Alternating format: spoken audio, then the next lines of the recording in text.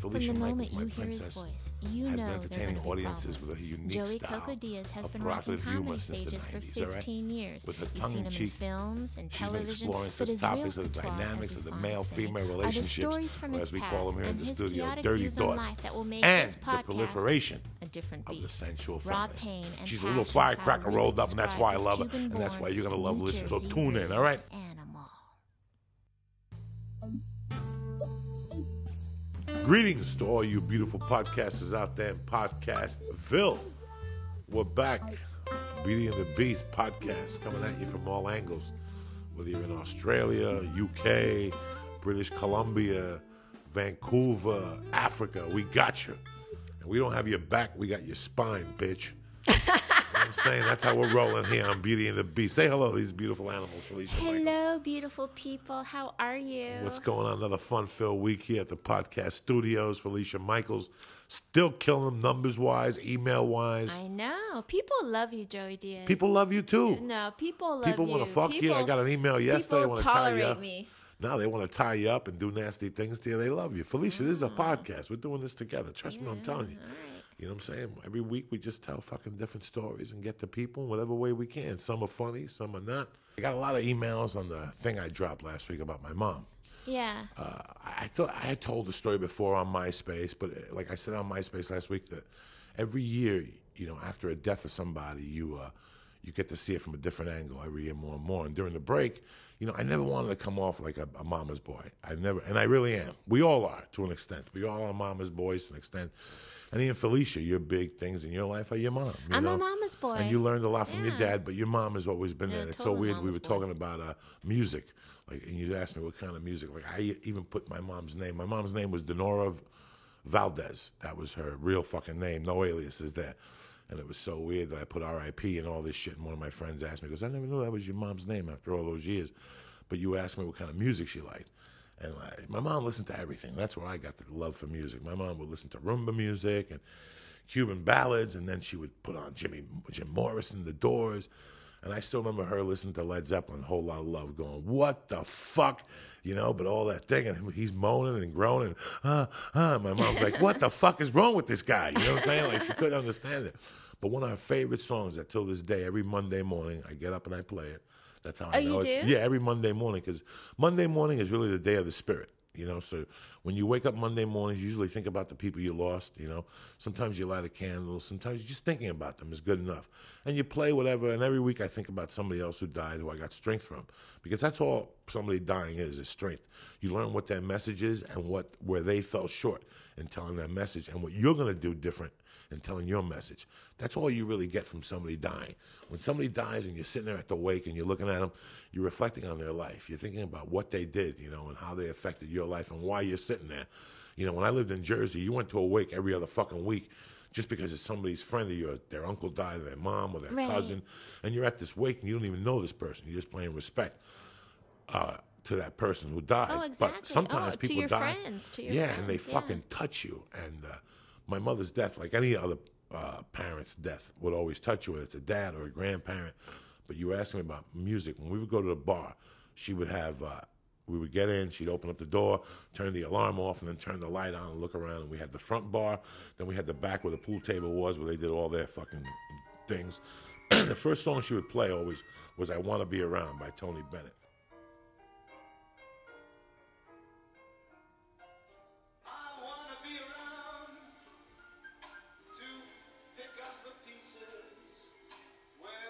Which is a fucking jam. Forget about He Left Your Heart in San Francisco. If you listen to Want to Be Around, and what the song is really, I want to be around to watch you become whoever the fuck you're going to become. I want to be there for you. And I remember she was playing it as a kid. I hated that fucking song. I want to be around again, you know? And it was at the house. The album was at the house. And she was serious about it. Yeah, she was serious about it. And again, the day she died was when I understood that song. And I didn't hear it for years. And then I heard it out one night. And to me, that meant that my mother was close by to hear that song out. Yeah. You know, you hear it out at a restaurant or something. You're like, holy fuck. I ordered a lone brow and did a bump out of respect. You know what I'm saying? Let me do a bump now. This means I got to do the coke now. I can't wait till after dinner. But it's so weird how my mom used to put lipstick on her quarters, red flaming lipstick. So when the collections guy from the jukebox came, those were her quarters. They were also on the pool table, and they were also in the bowling machine. We had an old school bowling machine that you put sawdust on, and I would stand on top of that. That was my first stage. Oh, really? That little fucking bowling machine was always my first stage. That's where I would go up and get people's attention. And I was going to perform in 2 minutes and shit. You say, I'm going to perform in 2 minutes, cocksuckers. Yeah, no, I didn't curse then. I would goof on everybody at the bar. I would say, sit down or whatever. But it's so weird how you think back about your memories with your parents and what made you. Because that bar made me who the fuck I was. But back to the quarters, I remember years later, even after my mom died, going and buying stuff in Union City and getting those quarters back for change. Oh, really? Like giving somebody $1 and getting those quarters back for change. And knowing that was my mom's quarter at one time.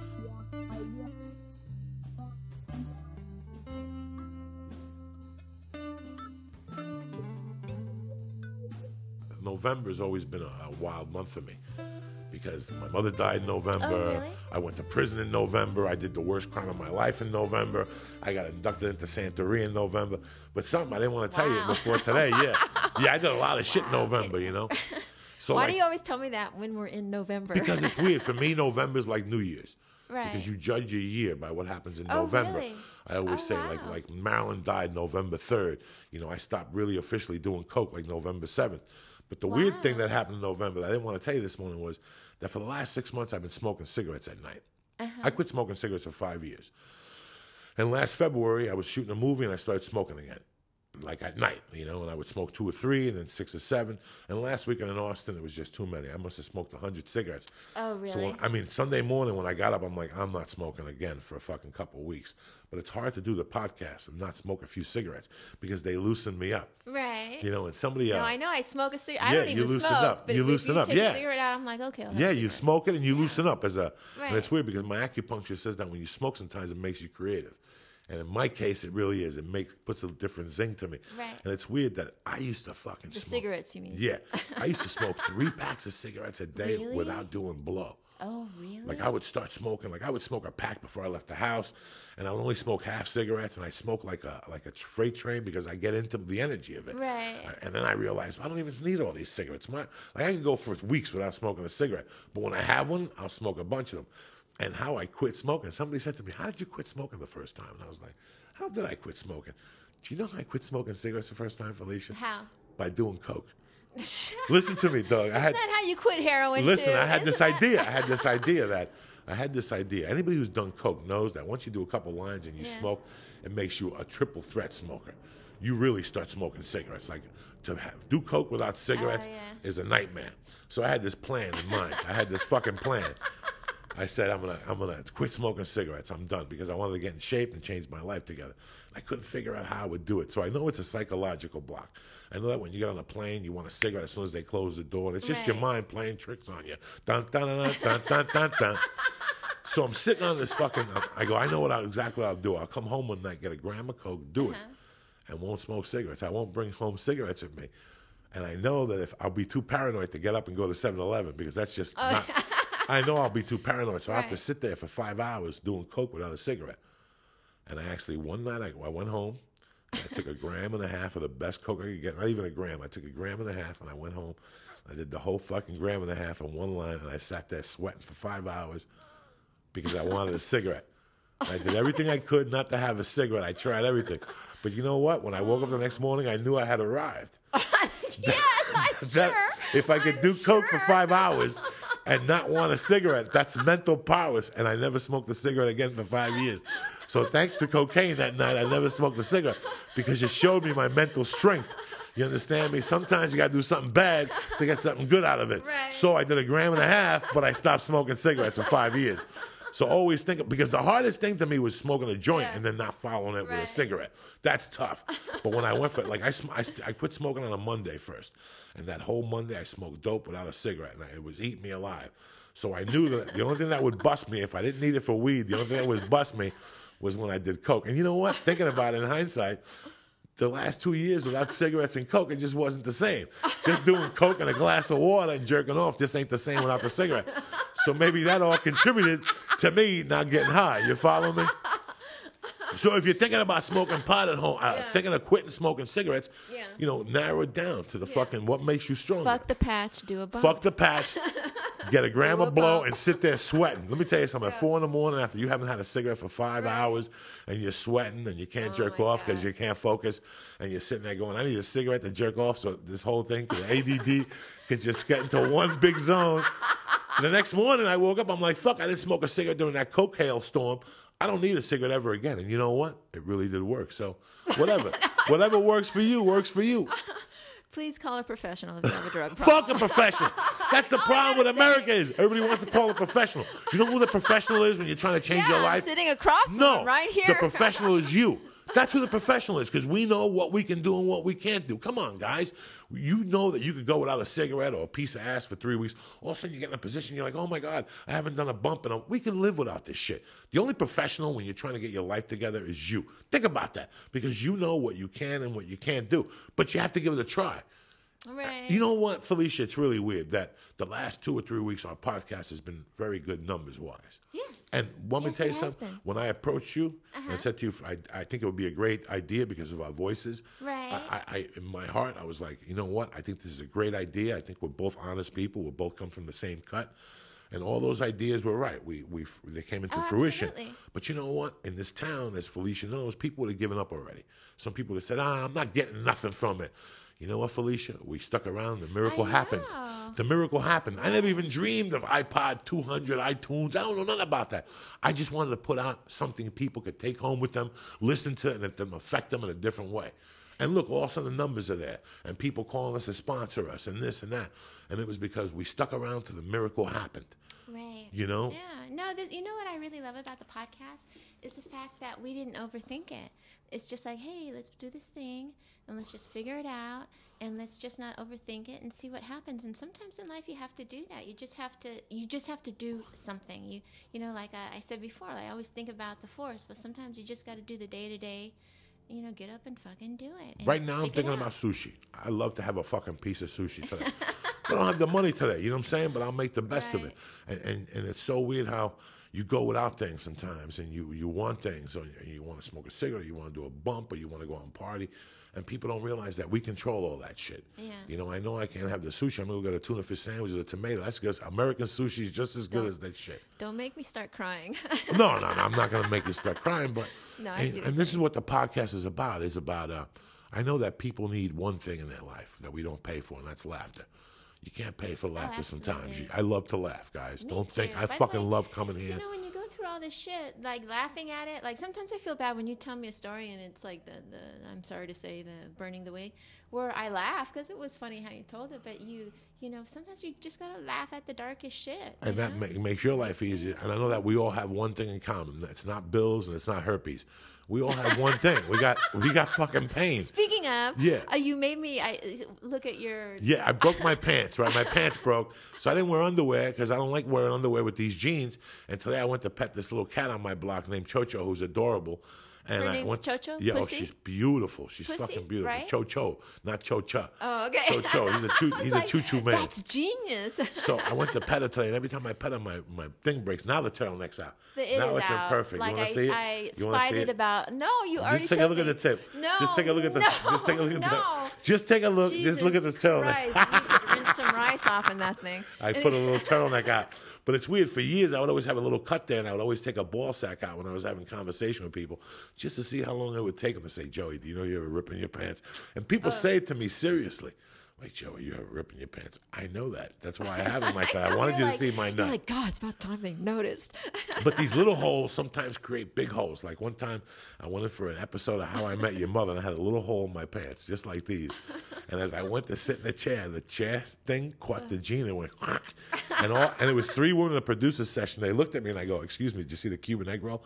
And they fell the fuck out. They fell out. One of the chick was Cuban, so she loved it. She started giggling. I'm sorry about the Cuban egg roll. Well, I'm in there 20 minutes with these 3 chicks, and I walk out. And as I'm walking out of Fox, I get a call from my agent. She goes, go back in there. You were in there for like 30 minutes, and you forgot to read. Oh, like we had them from the ball rip and why I don't wear underwears in 90-degree weather. And they still gave me the role. Then they cut me on television. If you see the episode, I'm sitting there like a fucking mutt. But I rocked them so much with the Cuban egg roll. And sometimes I just want to rock you this morning. Okay, I was like, how long would it take, Felicia? Why do you want to rock me? I want to see how long it would take you to see the... Like when we were hanging out on the couch in the little studio, it was all fine. But then we go outside for you to smoke a cigarette. And it's like, high noon. And it's like... And the ball sack came right out. And only one nut, because both nuts won't fit out of this little hole. Yeah. So just as when one nut sack falls out, it's like when you have undies on, those undies you wore in the 3rd grade, and you wear them now, because I wear those too, those cotton whiteys. And every once in a while, my balls are 40-year-old balls. One pops out. It don't have enough comfort for two. You know what I'm saying? That's what Marino don't talk about in the fucking commercial. That both your nuts won't stay in this goddamn thing. Always one falls out. In fact, I think I got like 3 nuts lately. I've been... Because when you grow an extra one during winter. Yeah, like you get like 5. I got one that's a tip that holds the other one down. It's like a bag of loot that they pull out of the ocean. It's like watching the deadliest catch. You know what I'm saying? Enjoy your balls, sir. No matter how old you get. How do we fucking do this on the podcast? Last week we did a whole thing about blowjobs. When I was listening to it, my skin was crawling. When I was editing the podcast, I'm like, what is this shit? Thank God you had a deep moment, because all we did was talk about blowjobs. No, you need a deep moment, because we all have deep moments in our lives. And I got a lot of people saying, hey, man, that was deep, or I thought about my mom, or I just want people to think when they listen to the podcast. Oh, I'm not here with fake fucking shit talking about this and that shit I don't care about. When I come talk to you people, it's about something we're all going to care about, Right. My nutsack. Right. You know what I'm saying? Like something like that.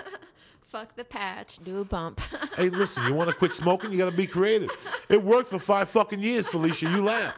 I sat there for 5 hours sweating with a heart on, trying to think how I could walk to 7-Eleven, because I would never drive coked up. Yeah. So I was thinking how I could walk to 7-Eleven, and it was only 2 blocks away. And I knew I would be too paranoid to leave the fucking house. No, that must have been terrible. That's the worst feeling, to have to walk to 7-Eleven. Oh, and look at the fucking Hindu, and he look you in the eye. And you're sitting there, and you've been up, and then you walk out of there, and some guy wants to ask you 50 cents. And you're like, I ain't got 50 cents. And he's like, yeah, you got enough to do that blow. How did you know, homeless man?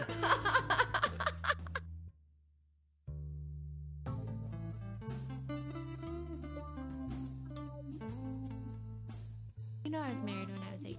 Right. I think I gave you a left hook, and you said, fuck it, I don't need this shit. Yes, the second time he gave me the left hook, I was like, fuck this shit. And so then I haven't really spoken to him or seen him in 25 years. You just abandoned ship one day. I was like, bye, have a nice day. You were like Springsteen. You got a pack of cigarettes and never came back. That's right. That's it. That's right. And so he sent me an email through Facebook, and it was rather long and kind of rambly, and he's going through a lot right now. And I was just so surprised to get it, Joey. It was just such a trip. And in the email, it made me feel kind of sad, because in the email he was like, I'm so sorry that I did that to you, and I apologize, and you probably hate my guts, and all this kind of stuff. And honestly, like, this is what I feel bad about. I haven't really thought about him that much. I don't think bad things about him, because I think I just turned 18, and he was maybe 19, 20. We were kids, you know what I mean? And the story is, what happened was this. When I was 17, I graduated high school, barely. And I lived with my mom, and my mom had a stroke, and was in Denver at a rehabilitation center for like a year. So I was on my own for a year, dodging the social workers. I would hide under the bed when they would come to the door, and I basically had a situation that was somewhat similar to yours, not as street crazy as yours, but where I slept on a lot of couches at a lot of people's houses. There was pain. It was a lot of pain, yeah. It was pain. And like I had 2 best friends. Their name were Tammy and Sarah, and they had a father. I grew up in the town of Fountain, Colorado, which is about 25 miles south of Colorado Springs, in between Colorado and Pueblo. I like to call Fountain the taint of Colorado. All right. But so there was no jobs there, and it's a lot of Army families, and a lot of there's quite a bit of poverty. And so I lived there with my mother, and I stayed a lot at Tammy and Sarah's house, who had a father who was a master sergeant in the Army, and he was an alcoholic, and he was a very nice man. He would let me sleep on his couch, and eat his food without ever saying anything. But he had a lot of problems, and Tammy and Sarah, quite frankly, had a lot of problems. And so when my mom got back out of the rehabilitation center, she was gone for almost a year. It was really difficult because she needed a lot of physical help. Me helping her just exist day to day, because she was paralyzed, and I was on my own, so I, didn't take it good. You know what I mean? I had been, imagine, being on your own for a year when you're 15, and then the parent comes back, and the parent has no physical way to restrain you, but wants you to go back to when you were 13, 14. It's just not going to happen. It's tough. And quite frankly, when you're with someone who becomes an invalid or who becomes handicapped, it's really hard for them to see past their own illness or their own handicap to what other people are going through. And I had a lot of guilt about this for my mother for a long time, And so my aunt had come to visit us. My aunt lived in Germany, and she gave me as a graduation present a plane ticket to go to Germany. Right before I went to go on my trip, I met this guy, Jeff, through my friends Tammy and Sarah, who dated all the guys at Fort Carson. And we went out for about 3 months, and he, was a nice guy, and he had his stuff together as far as being an Army guy, and it was all good, but I didn't think it was that serious. And then I went on my trip, and when I was over in Germany, I lived with my aunt for a little while, and then for about 4 or 5 months, I went to Italy, and very fortunate. I knew I was very fortunate to have this opportunity, and I worked for my cousin, who was a little bit older, in a business, and they basically wanted me to say goodbye to my mother, write her off, her own family, write her off, and come and learn a trade.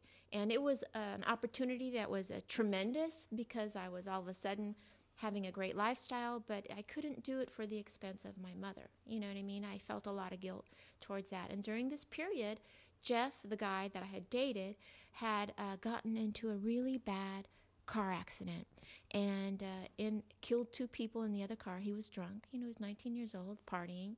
And his younger brother, who was 16, was in the car, got serious brain damage, still to this day, serious brain damage. There was a girl in the car, an old girlfriend, and she really fucked up her leg and had to walk with a cane, I think, for the rest of her life. And Jeff was really messed up, and he was announced DOA when the ambulance came, and he survived. But then he started writing me letters when I was in Italy. And the letters were like, I wouldn't have been able to survive this without thinking about you. I'm really in love with you. You should come back. We should be together. And he was in the hospital for like 3 or 4 months. So then I was like, you know what? I can't leave my mom by herself in the middle of fucking Colorado, in this town with no family. She's handicapped. Like, I got to do the right thing and go back and be with my mom. And my mom was on welfare. We lived in government housing. And when I went back, my mom had gotten a little bit better, but we didn't have a car. I'm in a town of 7,000 people. The 3 jobs that are possible, there's 2,500 applications going in. Right, yes. There was no bus to go there, and I couldn't live with my mother because I turned 18, and at that time, I don't know if it's changed. If you're on government housing, if there's a child in the house that turns 18 and doesn't go to college, then they got to get out. Like Precious. Yes, you got to get out. You got to get the fuck out. So I didn't know what to do. And at that time, Jeff came and picked me up when I arrived in Colorado off the plane. And he had changed so much physically. He had lost like 40 pounds. I walked right by him. I didn't even recognize him because he got really jacked up in that accident. And he had just learned how to walk like the week before. He was really messed up. So he asked me to marry him. And I did, because I just thought, what else can I do? I'm now stuck again in this town. I don't have a car. I can't get a job. All my girlfriends were marrying GIs. That's what you did. You got married when you're 18. That's why it makes me so fucking mad when I see women in LA or New York or in metropolitan cities making fun of women like, why don't they go to school? Why don't they get a job? Why don't they do this? You know what? Not everybody has the same fucking opportunities that you have. And for some people, that's how they get out. You know what I mean? You get married when you're 18 because that's what you're taught to do. That's how it is in the general population, not your fucking fancy pants life that you've led in going to private school and having opportunities and parents that sat there at the table with you doing homework. That's not everyone's life, And then when I was married to Jeff, he was fucked up. You know what I mean? He killed 2 people in a terrible accident.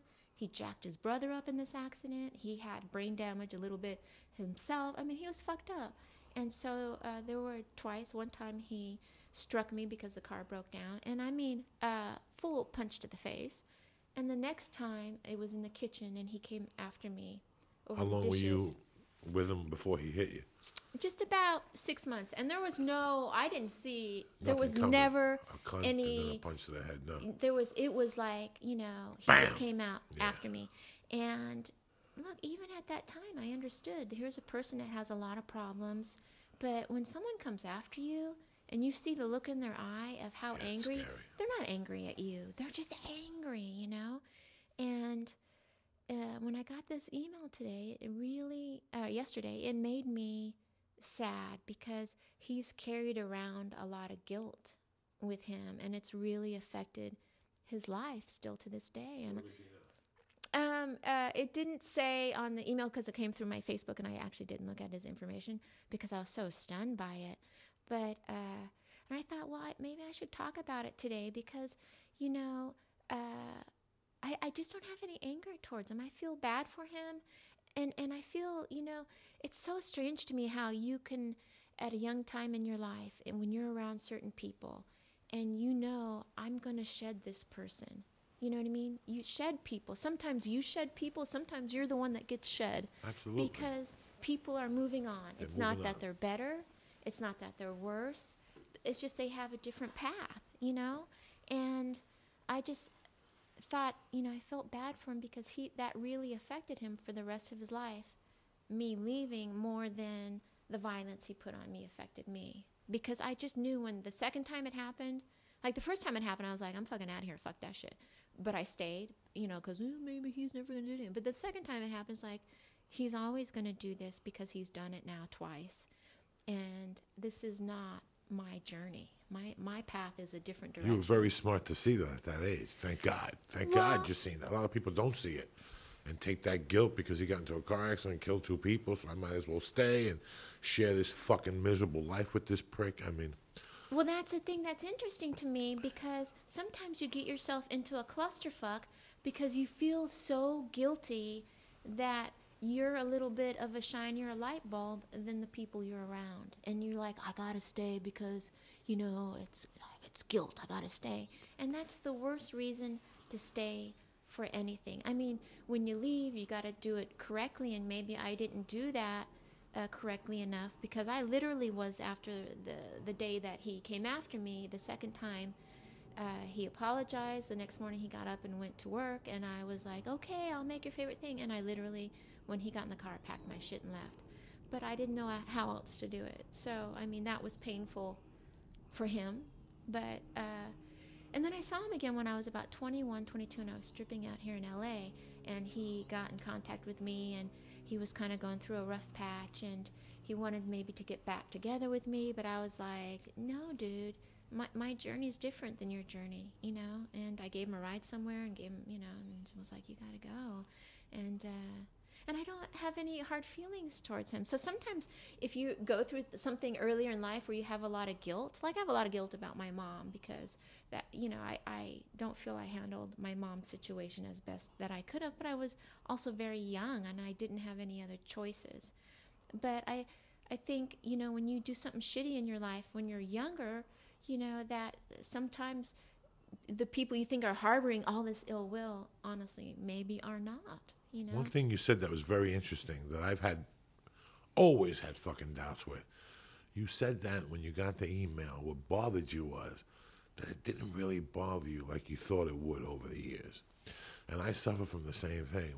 When I got married at an early age, out of prison, you know, I came out and she had been there, but the truth was we were going to break up a week before I committed that crime. There was nothing there. Right. You know, we were from 2 different paths, and right away I went away, and she felt committed to me because I had bailed her out earlier. And, you know, we got divorced, and I got to tell you, I'll never forget her leaving. It didn't affect me. Like, I thought I was numb for years after that. It fucked with me because it didn't affect me how I thought it would affect me. And then years later, I realized that divorce affects you in a weird way, especially if there's a child involved. But even till this day, I don't hate my ex-wife. She's just somebody that exists. She's just somebody that exists in Colorado. I don't think about her, and it bothers me. It bothers me that I walked down the aisle with her and took one of the biggest commitments of my life with her. Like, even 20 years later, I should be able to say, wow, that was a great day. No, it wasn't. It was a fucking horror show of a day. And basically all it was two people doing what they thought they should be doing at this part of their life, which for a lot of viewers or listeners, think about what I'm saying. You know, you come out of high school and right away you go to college. Bad move, because you don't even know what the fuck you want. You've just been around two people who are telling you for the last 30 years that you should be an accountant or an attorney or this and this. Now you sign up for fucking school, and your third grade, your third semester in, your third year in, you realize you don't even like doing this shit. You just did this because of your family. There is where the pain starts. Right. That is where the fucking pain starts. You don't even realize it. You don't even realize. You just want to be a goody two-shoes. Your grandfather left you money and wanted you to be some fucking whatever the fuck he is. And now there it is. Then you get out of jail, or you get out of college, same difference, and you meet this fucking girl who was kind of cool and kind of pretty, and it's because society tells you should have kids. You have kids and marry her. And now, 10 years later, you're stuck with this lady who you really don't even love, you don't even know. You just married her because you were in a frat and she was in a sorority, and that's what fucking momos do. And you got to maintain the smile. So that's when the pills start and the drinking starts and all the cheating starts and all the shit that goes on with it. If it was just numbed at the fucking college level. But we don't know that because we're too young. Right. And then we're supposed to not know when to make a mistake or not know. But society points you at things sometimes. Your mistake wasn't your mistake. It was a society mistake. At that piece of the world, in that society where you lived. Right. That's what a broad did. You get to be 19, you met fucking Popeye the Sailor, and you got married, you spit some kids out on the government fucking GI Bill, and that's it. You evolved. There was no really evolution. You didn't even become your mother. You became somebody else or something. It's so weird what society wants from you. But the really thing that's crazy is how you and I didn't get stunned by that. I don't think about my ex-wife. And I get mad at her for some of the things with my daughter, but I got to be honest with you, not really. Right. It was like it was another life ago. Yeah. It was another life ago. And well, I totally agree with what you're saying. Look, so everyone's different, and society and wants everything to be black and white. When the truth is, there's so much gray. You know what? Most kids should go to college. Most kids are too No, immature. I'm not saying to go to college. Right, I'm saying to go out and get a job for 2 years. Right. And see what the real world is about. Because in today's society, college does nothing for your 4-year college anymore. That's just like an extension to high school. You got to specialize in something and get this and international law or this to really make a difference out of college. You don't fucking know what you want. I want to be an optometrist. Because they have glasses and shit. In your third year, you're fucking around with eyeballs. This ain't what you really wanted to do. Right. You were just stupid. You read a book when you were 16. Your girlfriend's parents steered you in that direction. I mean, it happens. Yeah. Everybody should go to college. I'm not saying that they should. What I'm trying to say that people should do is do what the fuck they want to do with their heart. Sometimes society makes us do certain things. Right. And we're numb to them. Look at you and I. I mean, here's 2 people out of 1 million that I don't give a fuck out of my first wedding. I wouldn't give a fuck. As I was packing the stuff when I got divorced, I remember those pictures from the first wedding. I never even took them. Yeah. I don't give a fuck about my first wedding. It was so long ago. 1990 was 3,000 years ago to a guy like me. Whether you know me personally, physically, and you too. You were 2 different people. Yeah. You just said it. I got married because I lost my mommy, and I thought that was the thing to do. My mom wanted a daughter, and this and this and this. And at the end of the fucking game, there was no mommy. You got to live your goddamn life. You ever see these guys? I joined the service because my papa was in the service. Right. And then they get in the service like the gentleman we had a couple of weeks ago, and then they realize this is overwhelming. We don't want to fucking do this. The main thing about this podcast is being optimistic, but living out your fucking dream. Living out your dream. And sometimes by the way, people don't know it. You know what? That's you don't know it. But here's the other thing, Joey. Like, I have always known that I'm going to lead a different kind of life than the people I was around. Even when I was a little girl, like, even as far back as being like a little girl playing with dolls, and everyone was, like, even when they were like, when I grow up, I'm gonna marry one of the Partridge Boys. You know what I mean? And I was all like, not me. I'm gonna fuck Dano from Hawaii Five-0. Like, I was just out of the box, a different kind of character. I was also that. You know what I mean? I like, knew I didn't like shit. And I'm just saying, like, it's okay if you are living a different life than your people around you. It's okay if your light bulb shines in a different fashion than the people around you. It's okay if you get stuck and guilted into a situation.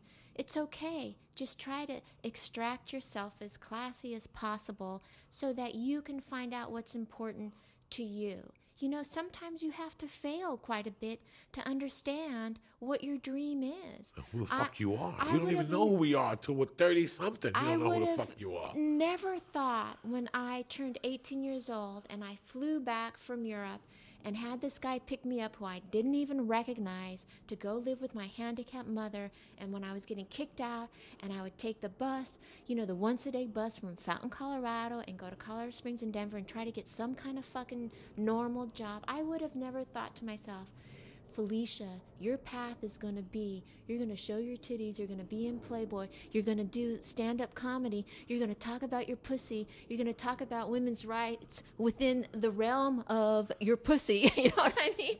And you're going to adopt children, you're going to marry a TV producer, you're going to divorce a TV producer, you're going to go through the same shit your mother went through.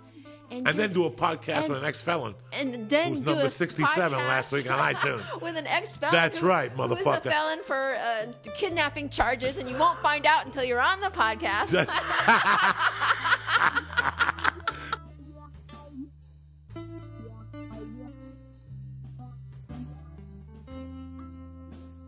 Last night I went to this lounge to do comedy. Skinny's. Right, Skinny's Lounge. Great place to go do comedy. Cute place. Right? Great bar if you're doing it's drugs. Really tremendous, yeah. Pleasing It's dark place. in there. They got these little things. You could mac on someone in the corner. And it's so weird how I watched this comedian on stage, and from far away, it's a female. She had glasses on in her hair, and she reminded me of Mitch Hedberg. And I hadn't thought of Mitch in a long time.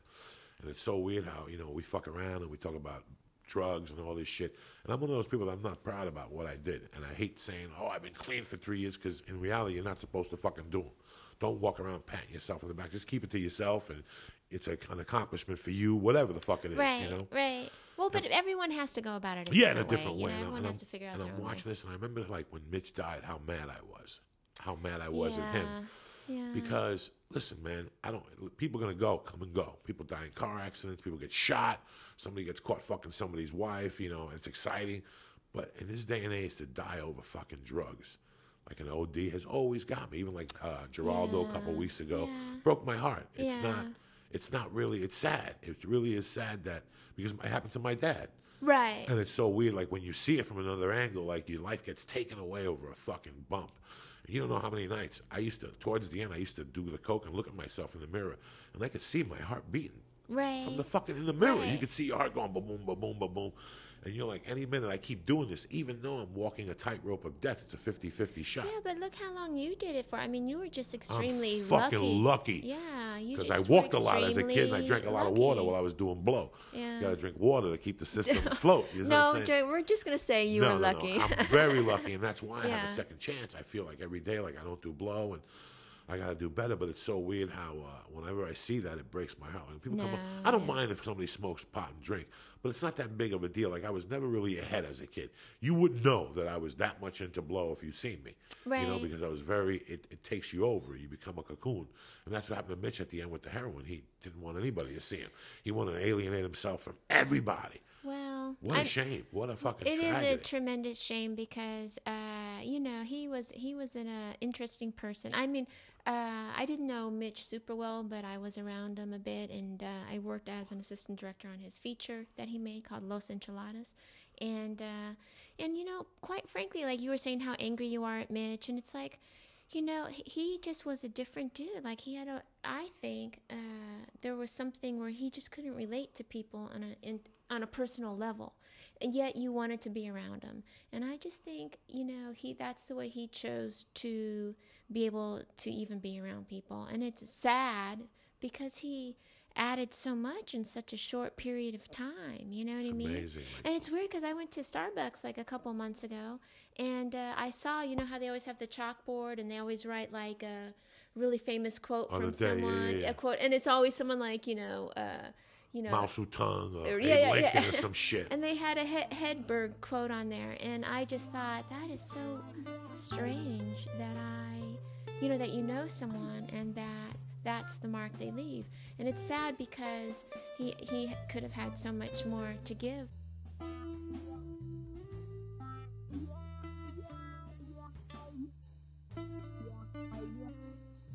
It's amazing that we're going back into the holiday season. I know, it happens so quickly. It fucking kills me that we're back there, people. That's it. By the time you get this, a week is going to go by and you're going to be sitting there with your grandma, whoever the fuck you have, or yourself, eating that piece of turkey, thinking about where the hell the year went. You know? Or you could come December 8th to our Beauty and the Beast live event at the Brea Improv. Tell them a little bit about that event. Stop with that. I told you, we're not going to drop that till after Thanksgiving, man. Oh, okay. Because Thanksgiving is what's important right now. It's a time of the year. Okay. I never used to dig Thanksgiving. Then I really got the true meaning of it, you know? Yeah. It's the beginning of everything. And it's so weird how that's why when I came in today, I asked you, hey, what are you going to do for Thanksgiving? Because I like to get all my shit in order because I don't want no drama. Right. Because you hate committing going to people's houses. Like sometimes you go over and somebody always fucks something up. Oh, they do. Like they make, always fuck something up. Wasabi mashed potatoes. Oh, like, dude, it's Thanksgiving. It's I don't want wasabi bitch. mashed potatoes. I don't want none of your fucking house improvement. I like my stovetop right out of the box. Oh, you Yeah, I like prison stuffing. That's how I like it. I don't want I don't want no celery in there. Yeah, I don't want none of your comfort food for you. Yeah, I don't want none of that shit that they put in fucking all the time. People want to be creative on Thanksgiving. When you have a stovetop stuffing, it makes you feel like you're in the cocoon of your jail cell, I want white meat. Right. I want mashed potatoes. I want stuffing. I want gravy on the side.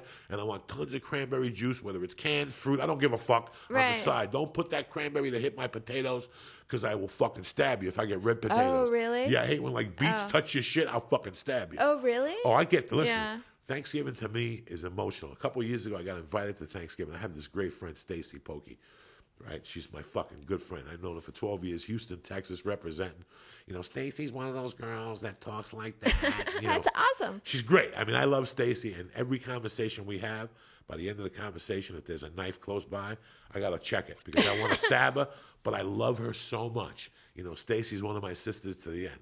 So it was her job to bring the mashed potatoes. We're going up to Pasadena, which I'm already pissed about. Right. So, yeah, because you do not like to leave your house. No, and the party started at 7, which already I got to sit there all fucking day, smoke dope, and get hungry, and I can't eat. Right. You follow me? 7 o'clock. I want to eat Thanksgiving at 1 or 2.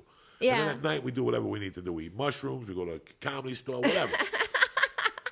So fucking 7 o'clock, I'm walking around like a little African kid, starving. I get to this party, I'm fucking starving. So they start hitting us with surprises. First, it wasn't a turkey. It was going to be a treduncan. That's where they take the turkey and they put a fucking a bird in it. They put like some type of bird in your turkey. You never heard of that shit? They put a bird. duck. They put a duck. They put a duck in a They stick a duck turkey? in the turkey's ass and then they stuff it with Cajun food. This is this year. I'm sorry. So I'm livid already. I don't like fucking correct. duck. I don't That's like not duck. correct. No. So already my need to see a American duck. values. So did you see the duck in the You turkey's see everything. ass? Yeah. And already they Was there threw a something in the curveball. duck's ass? I don't know. Yeah, seafood. They put seafood in that. No! Cajun seafood. That is just so No, wrong. this is wrong. My blood pressure's boiling. There's kids running around. The kids People don't need to talking see fucking Spanish. seafood in a I'm duck's losing my ass. fucking mind at this house. I'm losing my fucking mind already, right? Then Stacey shows up with these mashed potatoes.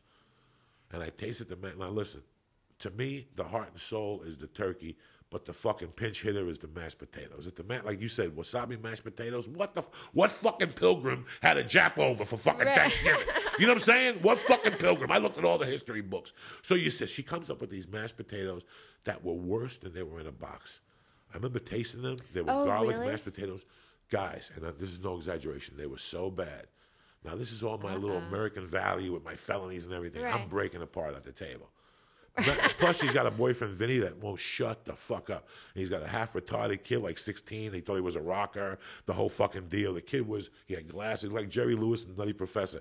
I wanted to stab them both. They were both driving me fucking crazy. This is her boyfriend at the time. Okay. It's not her boyfriend anymore, is it? She Okay, dumped then him. you can talk about it. He was a big producer, and now he's in Tampa hiding from the government. He fucking... So I'm eating these potatoes, and they're fucking horrible. Let me tell you how bad the potatoes were. I talk to Stacey 3-4 times a week. She's my heart and soul.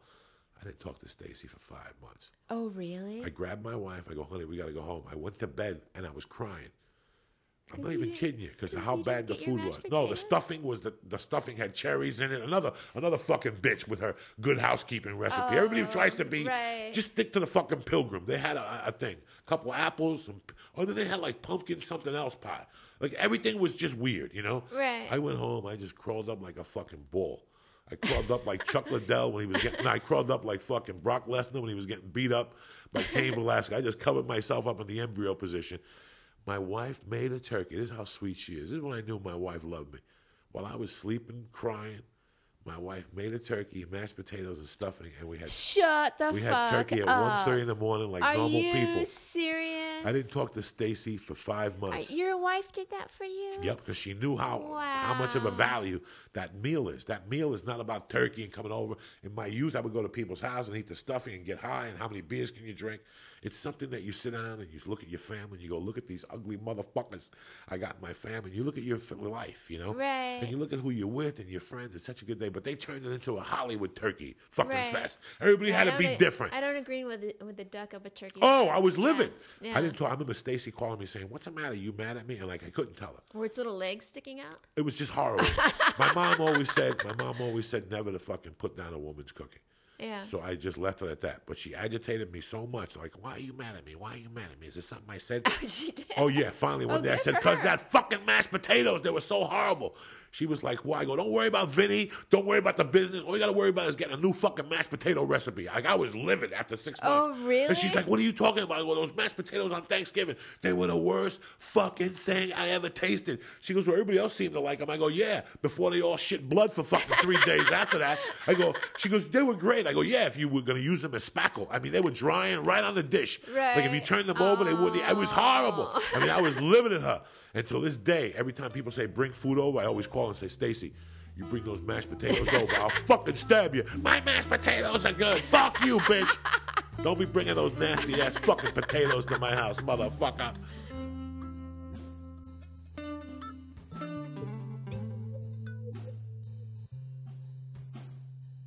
When I was a kid, I used to go to the Holloway's house. And the mother was German, or either or. The father was Irish, and the mother was German. And this was one of the most interesting houses that when I grew up as a kid. Oh, yeah. And they were really cool, and they would make sauerkraut, and they would always invite me. And the father was a bookie in Hoboken and a longshoreman. He got us our first book in the Longshoremen's Union. And then whatever went out of business, and we still collected $144 a day to have a no-show job. This is thanks to his family. Right. And they were Irish and German. They'd always be drinking, and they would never let us drink in the house. Like, they were very respectful for that, but they cursed, and they fucking went nuts. So one day I'm over there, we're eating sauerkraut, and I'm over there. They lived in Jersey City Heights.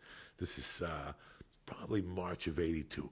Every fucking weekend, Roger, the little kid, would come home and go, Coco, last night we had fireworks down there because Jersey City Heights was in the border of Jersey City and North Bergen, and people stray up there like crazy people.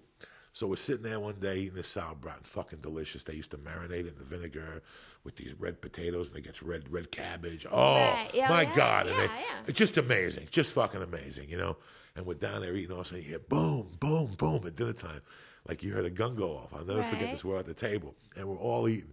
And everybody pops their head up, but Mr. Holloway's still fucking eating. You know? And all of a sudden you hear boom, one more gunshot. And all of a sudden little Roger's like, Dad, somebody got shot. And without saying a word, he goes, mind your fucking business. And he just...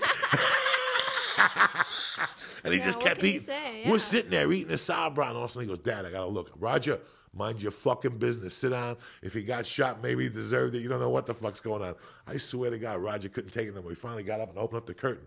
The guy was 50 feet from us in the street, bleeding from his shirt. And he's like, dial 911. And Roger's like, the old man's like, Roger, sit down. You touch that phone, I'll shoot you and put you out there. Mind your fucking business. Let him die. I mean, that was the German in this guy. Finally, the ambulance came. They took him. But he wouldn't let us because he was an old school booker. He knew you call up, people going to ask you questions. This motherfucker was out there for 15 minutes holding on. And we're like sitting there going, Roger, Mr. Holloway, sit down. You, the Cuban kid, sit down, mind your fucking business, eat your sauerkraut. It was every time we went down there, his grandmother would squish cans of beer with her hands. Oh, yeah. Like just go, boom, and she had a hump. And Roger had a little nose that was crooked, so she's called him Hook Face. Hook Face, get me a beer. That was a grandma, dog. Wow, that's a tough old bird. And the father had an ice cream box, you know, the old Breyers boxes. He had those in the freezer filled with money. Really? So Roger would go, Coco, when you come over, take my dad in the kitchen, in the bathroom, hold him there. Hold him there, all right? Don't worry about nothing. So we would all come over and take Roger's dad. Show us your guns from World War II. Come on, let's go in the bedroom. We look at Roger. Roger be in the kitchen, and Roger could never add. So we get in the car. Roger, what'd you get him for? I got him for 60, and I got 60 from my mom. That's 180. No, Roger, it's 120, you fuck. That is so funny. We had some good times. Oh, We were I at his bet. house one time with this girl, Gabby. And Gabby was like the neighborhood freak. You could be walking on Kennedy Boulevard, Gabby would fly by. You go, Gabby, what, are you busy? Can you suck my dick? Sure. She'd suck your dick. Oh, really? And she was sucking the dick of one of the principals at the school. It was hysterical. How old was she when she was doing that? She was probably 17, 16. Oh, really? And she was blowing Ray Dalton, God bless us all, one of the best principals I ever had. Oh, my God. One of the best principals I Are ever you sure? Oh, he's dead as disco, but he was Right. one of the best principals. Really? The cops came looking for me in high school. He fucking wouldn't bust. He wouldn't bust. He kept switching the name. Coco really? who? I don't know. No, Coco Diaz. Oh, And really? he called one of my buddies. I went up to his bar and he fucking, well, he brought You me. don't think he was that way because he had a 17-year-old sucking his No, dick and Ray he didn't Dalton need the was a cops straight. sniffing Ray Dalton around? was a straight G Really? from the old school. Ray Dalton Really? got me. He kept me in school twice from getting thrown out for drinking in school. One time we robbed a beer case, a beer truck, and we brought the beers to school. They were there to really evict us. Anyway, one day, fucking, I get a call from Roger, and he's like, you got to come down here. We're doing blow. Gabby's here sucking everybody's dick. This is 1984. Right. We had already gotten out of high school. Gabby's still sucking dick. And she had a body that Was she good at it? I only got a blowjob from her one time in the car while she was driving. Brilliant. And she listen to She how, was driving and giving for listen a to me blowjob how at the same strong time? this girl was. I was walking in the winter one time. All I needed was a ride. Like I was just walking, waiting for the bus, and she pulled over and goes, "What are you doing? You need a ride? Yeah, get in. I'll suck your dick." She said it, not even me. I sat there. She was giving me a hand job while we're driving, like it was nothing. Yeah. And then she just pulled the car, but she didn't even park. She pulled it in like a Puerto Rican parks in front of his house, like sideways. Yeah. And sucked my dick. Cars were going around this while she was sucking my dick. This is the pro she was. She was the real deal. But years later, I never seen her again. That's why when he called me and said, Gabby's down here sucking dick, I was like, she's still sucking dick? That's a long time, you know? She's been sucking dick since I was a kid, you know? We go down to his house. It's a Sunday afternoon. There's 9 guys down there. Everybody's whacked out of their mind on coke. Supposedly, he was eating her pussy, right? Raw, no condom on his tongue, no towel around his face, just eating her monkey. And he got up to go to the bathroom, and some other guy came in and started fucking her. So he comes back, right? And he's fucking her. He's like, Gabby, what happened? I was just about ready to do my shit. And he goes, and she's like, hey, you took too long. And he goes, you know what, Gabby? You're a fucking pig. And she goes, I'm a pig. You ate my pussy. I spat. Without even double thinking. Without even taking a breath. She said that. We lost it. Awesome. And she turned to whoever she was fucking, Stephen Edwards, and she just kept banging him like nothing.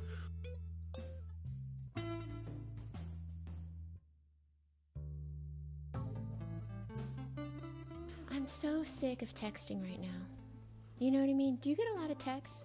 I do not answer them. Really? I do not answer like, text sick unless of it's got something to do with Yeah, cash. yeah. Because and I tell people, like people come up to me and go, hey, you didn't get my text, you didn't answer me. I don't get text. I bring people to my playing field. Right. I don't want to play on people's playing field. Unless you're texting me with money or a picture or something. Right. I get pictures of pussy. People send me, my friend Eddie fucks a chick, and he'll take a Yeah. picture of pussy and send you it to don't me. look at it? Do you look I don't at it? want to see that shit. Yeah. I really don't. Really? I make believe, like I don't applaud it. I don't want pictures Yeah. on my phone. I don't want Right. text messages on my phone. Well, I just get so sick of it. Like, Oh, geez, you and know, people wanna like, talk on you there. know, it's getting to the point where everyone's texting that when I talk to people on the phone, I can't talk to them in a pattern. You know what I mean? Because I don't talk to people a lot on the phone anymore. It's texting. So I'm so sick of texting. And first of all, I started texting. The only reason I started texting is so I could sext with an activity partner. That's what you need. You need You to know have what your I mean? fingers and press. What the Yeah. fuck? So Just get now- on the phone and say, I want to suck your dick. No, What's so I like hard the about sexting that? though. I like the sexting, but here's the thing: when I did the sexting, because that's how I learned how to text. Now, like when I get a text, I have I'm like Pavlov's dog. My little monkey, gives a little shimmer. You know what I mean? It's like, it's not right. People send me a text. It's like, you want to meet for coffee? Oh, damn, I want to meet for some fucking coffee. Yeah. Tell me you'll sip your coffee gently and slowly, baby. Gently and slowly. Now pull my hair and chug that coffee. Can you feel the Arabica beans hitting the back of my throat? You see, I got to deal with people. You see, I got to fucking deal with in the morning. Well, my teacher always told me, Joey, What's that? when you hear a clit ring, an angel gets his wings. Oh, shit.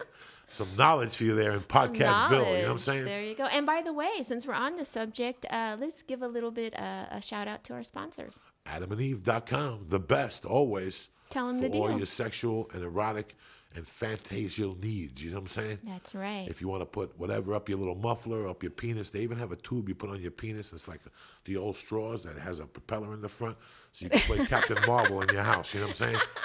That's what Adam and Eve does. And right now, it's special. At the bottom of the box, you press an F-E-L-I-C-I-A. I'm sorry, I didn't hear you. F-E-L-I-C-I-A, bitches. All right. I can't look you in the eye because right now. Look me in the eye, dirty bitch. You get 50% off your order. You get 3 free movies. You get a special gift that's tremendous. And, ready for this one, you get free shipping.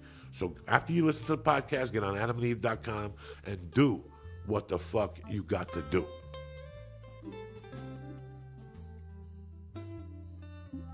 Let me tell you something.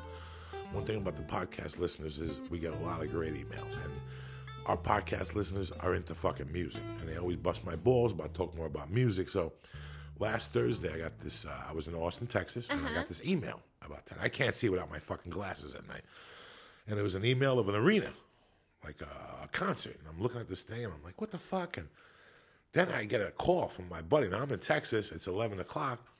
And he's calling me. I know this guy's an engineer. And I know that it's 1 a.m. in Jersey. This guy's using it up, so maybe I pocket dialed it. So I was like, I went to look at the phone again an hour later, and he called back. So I'm like, this motherfucker and me are on. So I call him up. The kid's name is Steve Avillo, great friend of mine. I've known him since I was 13. And he goes, Coco, where are you? He goes, I can't talk. I'm just getting out of the Meadowlands. And he goes, can I call you back? And I go, yeah. And all of a sudden, 1 a.m. I mean, this kid's got 2 kids in college. And Steven was one of my best friends growing up, and he stopped partying. You know, he drinks still, but he's in a band now. He plays the guitar, but he's a real guitar head, this kid. He had something like what you have back here when we were growing up. And this was our party. He had a fancy garage. He had a fancy garage that he turned into, we called it the Shed. Right. And he turned it into a party place. There was a set of drums in there. There was a guitar, so he'd come in at any time and play. But this kid's such a great artist at the 4 walls. The one wall north is Pink Floyd, The Wall. He did it by hand. Beautiful, the wall with all the markings. Oh, really? The other wall was the Kinks, Sleepwalker. The other wall was Black Sabbath, Volume 4, Ozzy Osbourne, a tremendous album. He's got his hands up with the fucking ruffles, and it says Volume 4, tremendous. And the other had like a mixture of shit. I think it had like Led Zeppelin or something like that on it. But him and I went to see The Wall 30 years ago. And it was mind-blowing. I have a YouTube clip on it where I tell the story. We got the tickets for $15.50. The album came out, and the tickets went on sale. It was November of 80 and 79. And it was right after my mom died, and this was like the big thing. The Wall was released, and we would smoke. We would buy $25 worth of weed, roll 35 joints, and we'd go in the Shed and listen to The Wall from beginning to end. And then one day he calls me, he goes, we got to play hooky. The Wall tickets are on sale. And we got this guy to drive us that he thought he was Satan while we were growing up. His name was Joe Satan Focaccio. And he used to call himself Satan. And he was very Italian, like the mother would sit you down. Right, Satan should eat be Italian. And all this stuff. And we go to his house, and the house was gorgeous, but his bedroom was black. And it had a noose in it because he thought he was the devil. It had a noose? A noose in it. I don't know where he got it. I thought about it. So his bedroom was black with a noose in it? With a noose in it. It had Satan LaFoc on the thing. That's what he called himself. And for Halloween, he dressed up like Satan. Oh, really? It was fucking classic, you know. So he's the driver, and I'm like, Vil, Satan's the driver. Do you really want to do this? You know, we're like, yeah, don't worry, Vil. He's cool. You know, he's cool. You know, if we get him high, he won't even talk about the devil or nothing. So on the way there, he hits a fucking. We're 14, 15. Right. On the way there, he hits a barrel on the interstate. I mean, we're howling because the joint fell on his shirt. It's like the typical story. Right. And he's going like this, and all of a sudden he hits a barrel. Because Satan apparently burns. Right. So is afraid of fire. Look at Felicia cracking funny. So we go to this one place, and they don't have the tickets, so we ended up going to St. Peter's College, and we got tickets for $15.50 to Wall. So we were fired up about this. The concert was February 20th, 1980. It's November of 79. So every day to that concert, we listened to The Wall, Animals, Dark Side of the Moon, fucking, Shine On You, Wish You Were Here. These are masterpieces in American music, and they put 4 out, one after the other, gentlemen. They put out, I don't know the exact discography, but they put out Animals, Dark Side of the Moon, Right. which is #1 selling album of all time.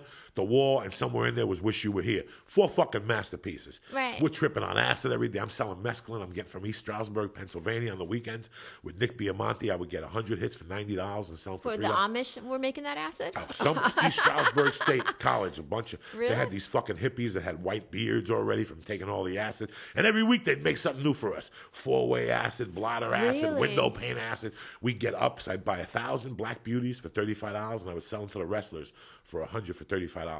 I had a tremendous business going. I'm telling you, I was popping ups every day. I was losing my fucking mind. I was a lost kid. Right. But I still remember that Sunday, like it was a Sunday night, Pink Floyd, Nassau Coliseum. We met at 11 o'clock. And we did it right. We drank a couple beers and we dropped a half a hit of acid.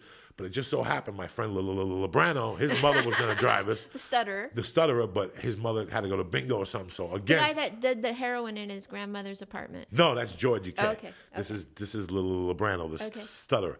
So he's supposed to drive, and his mother has to go to bingo, get her hair done. So now Joe LaFoque, Satan's going to drive us to fucking Right. Nassau Coliseum, February 20th in the snow. So we go out there, we get the tickets. They're phenomenal tickets. They're the level up. So we see the stage, and all of a sudden, I don't know if you ever listened to The Wall. There's 2 albums. There's side 1 and 2, and then there's a break in side 3 and 4. In between side 3 and 4, we're cooking on the acid. I mean, we're fucking cooking. People are getting up and talking. We're sitting in our chairs. The Focaccia, it was... If you could see how Joey just sat in his my chair God, we were just like, sitting there. I must contain, I must contain, I mean, I this must contain. fucking acid was killing us. I'm seeing fucking pigs, and and if you ever know anything about The Wall, it's these 4 guys performing, but at one point in the concert, they start building a wall in front of them. Right. And all of a sudden, while they're playing, this wall gets built, and by the end of the show, they knock the wall down. But while all this is going on, they got pigs and shit flying, and they got a video thing going on, which your head's about to fucking explode. Absolutely, I'm And sure. what a lot of people don't know about The Wall was, after Dark Side of the Moon, they were touring, and they were in Toronto or one of those Canadian places. And while they were on stage, Roger Waters is such an intellectual that he felt that his audience was very stupid. And he spit at one of the audience members. And he went back and he told the audience, David Gilmour, he told him, he goes, you know what? I wish I could perform behind the fucking wall. That's where that concept came from. Yeah, I mean, and he did a wall about growing up in East Berlin during World War II with Hitler. That's what the wall's about. Right. It's a fucking phenomenal masterpiece that if you haven't, people talk about psychedelics. You eat a fucking mushroom, you turn the lights off, and you put the wall on from beginning to end. Your life will fucking change. Oh, wow. We go to this concert. The balloons at halftime, as I call it, they throw out 1 million fucking balloons. Everybody's walking and mingling with one another. Folk is sitting there with a lighter burning all the balloons as they land. Bah! Bah! That's bah! Satan. Satan. And all of a sudden there's these 4 little young cocksuckers that didn't even know why they were there. They just thought, Pink Floyd, let's go. And they went to the show. They had to be from Long Island. They were rich and shit. And they're behind us. And one of them finally reaches over and she goes, excuse me. She goes, why do you keep burning the balloons? And he looks at her with a quick look and he goes, Satan does not like balloons. And they left. Oh, yeah. The girls left. They never came back. That's how much he scared them. They were like, we got to get away from that balloon killer. So this is 30 years later. Crazy. Gilmour leaves, Pink Floyd's in disarray. Because we did watch the documentary at We your did, house. at my house. What was the name of that That documentary? was a biography on A&E, or one of those. It was Yeah. it was a music biography. But the weird thing is that all of a sudden, I'm in Austin, and I haven't thought about this story, and it's Avillo. And I go, what's up, Avillo's? And he goes, can you talk? And I'm thinking like somebody died. And he goes, bro, I just went to the Meadowlands to see Roger Waters and Pink Floyd. Oh, yeah. He goes, I got a ticket at the gate for $1.25. And he goes, I got to tell you, there was nobody there. Really? And he goes, guess who I went with?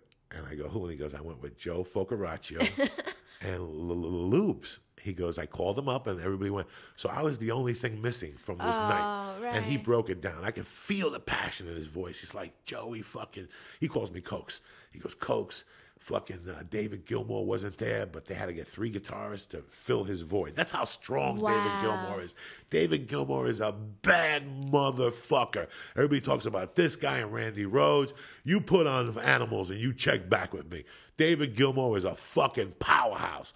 And the lead in Comfortably Numb, let me tell you something. When you're on that acid and you hear that guitar, you can feel his love. When you hear the guitar leads on Animals, because Animals is about the world. It's about 4 different types of people: sheep, dogs, sheep, Joe, you're tearing pigs. up. Because people don't understand the importance. So which one are you? I'm a fucking dog. Yeah. You got to be crazy. You got to have a real Which need. one am I? You're a dog. Okay. You're a dog. You better not call me a pig. There's sheeps and then there's fucking pigs, Right. you know, and the pigs are the politicians and the people okay. like that. That's what they refer to. Pink Floyd never released a picture on any of their albums to make it even deeper. You didn't even know who the Pink Floyd was. You don't know if that's a guy's name. But we were talking outside, and he was saying how amazing it was. And I was like, Jesus fucking Christ. I would give an arm to be there with you. Yeah. And I asked him, I said, did you trip? And he goes, Cokes, I had a mushroom in my pocket. But I'll be honest with you, if I would have ate it, I would have ran out of there. Because the visuals, I can't even imagine now, 30 years later. Oh, they must be, yeah. I would love He said to it go was see amazing. that, yeah. So people always talk about, you know, they email me and they send me music, and I love it. You know, this week it's Pink Floyd, bitches, because it's 30 years later. The story is amazing, you know, and the word on the street is that Gilmore's going to play with them in L.A. And they're in L.A. twice, and I can't afford to go. I mean, I'm trying. Because the tickets are how much? Well, the tickets on paper like $450, $250, but the day of is something different.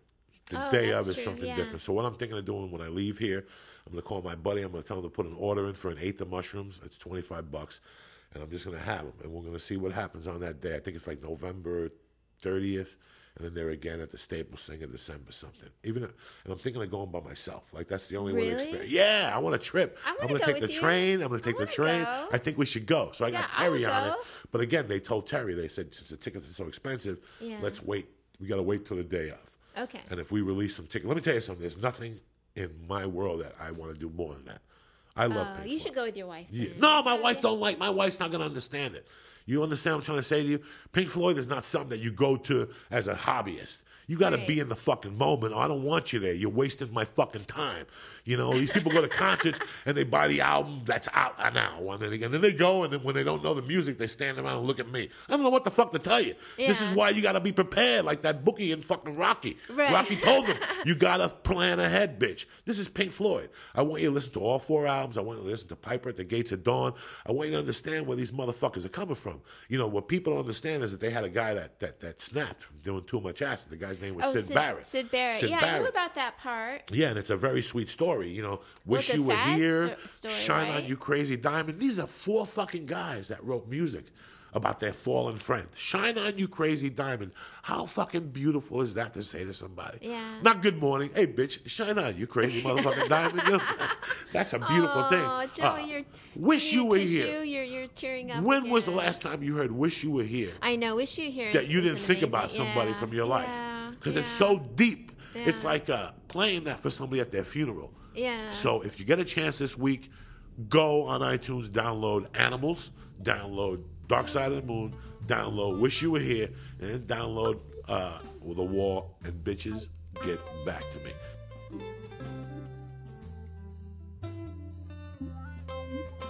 Please email us, by the way, at beautyandthebeastpodcast@gmail.com. You can also email us through our website, which is brand spanking new at beautyandthebeast.com. Or you can leave a comment on the comment board. The comments have been very interesting. Someone called you a fat fuck and me a cocksucker. Perfect. And, that means we'll get and then through. Someone else said, that's just not right. And then I was all like, well, you are a fat fuck and I am a cocksucker. Yeah, you ain't lying. Hey, listen, that's the key word here. Optimistic, and he ain't lying. Yeah. That's our new code. We ain't lying. It's only offensive if I'm the fat fuck and you're the cocksucker. That's right. I love you guys. Beauty and the Beast. Have a great week. We love you. Uh-huh. Stay black. Okay. Hit him with a kiss, baby. Mwah. Love you. Bye. Bye.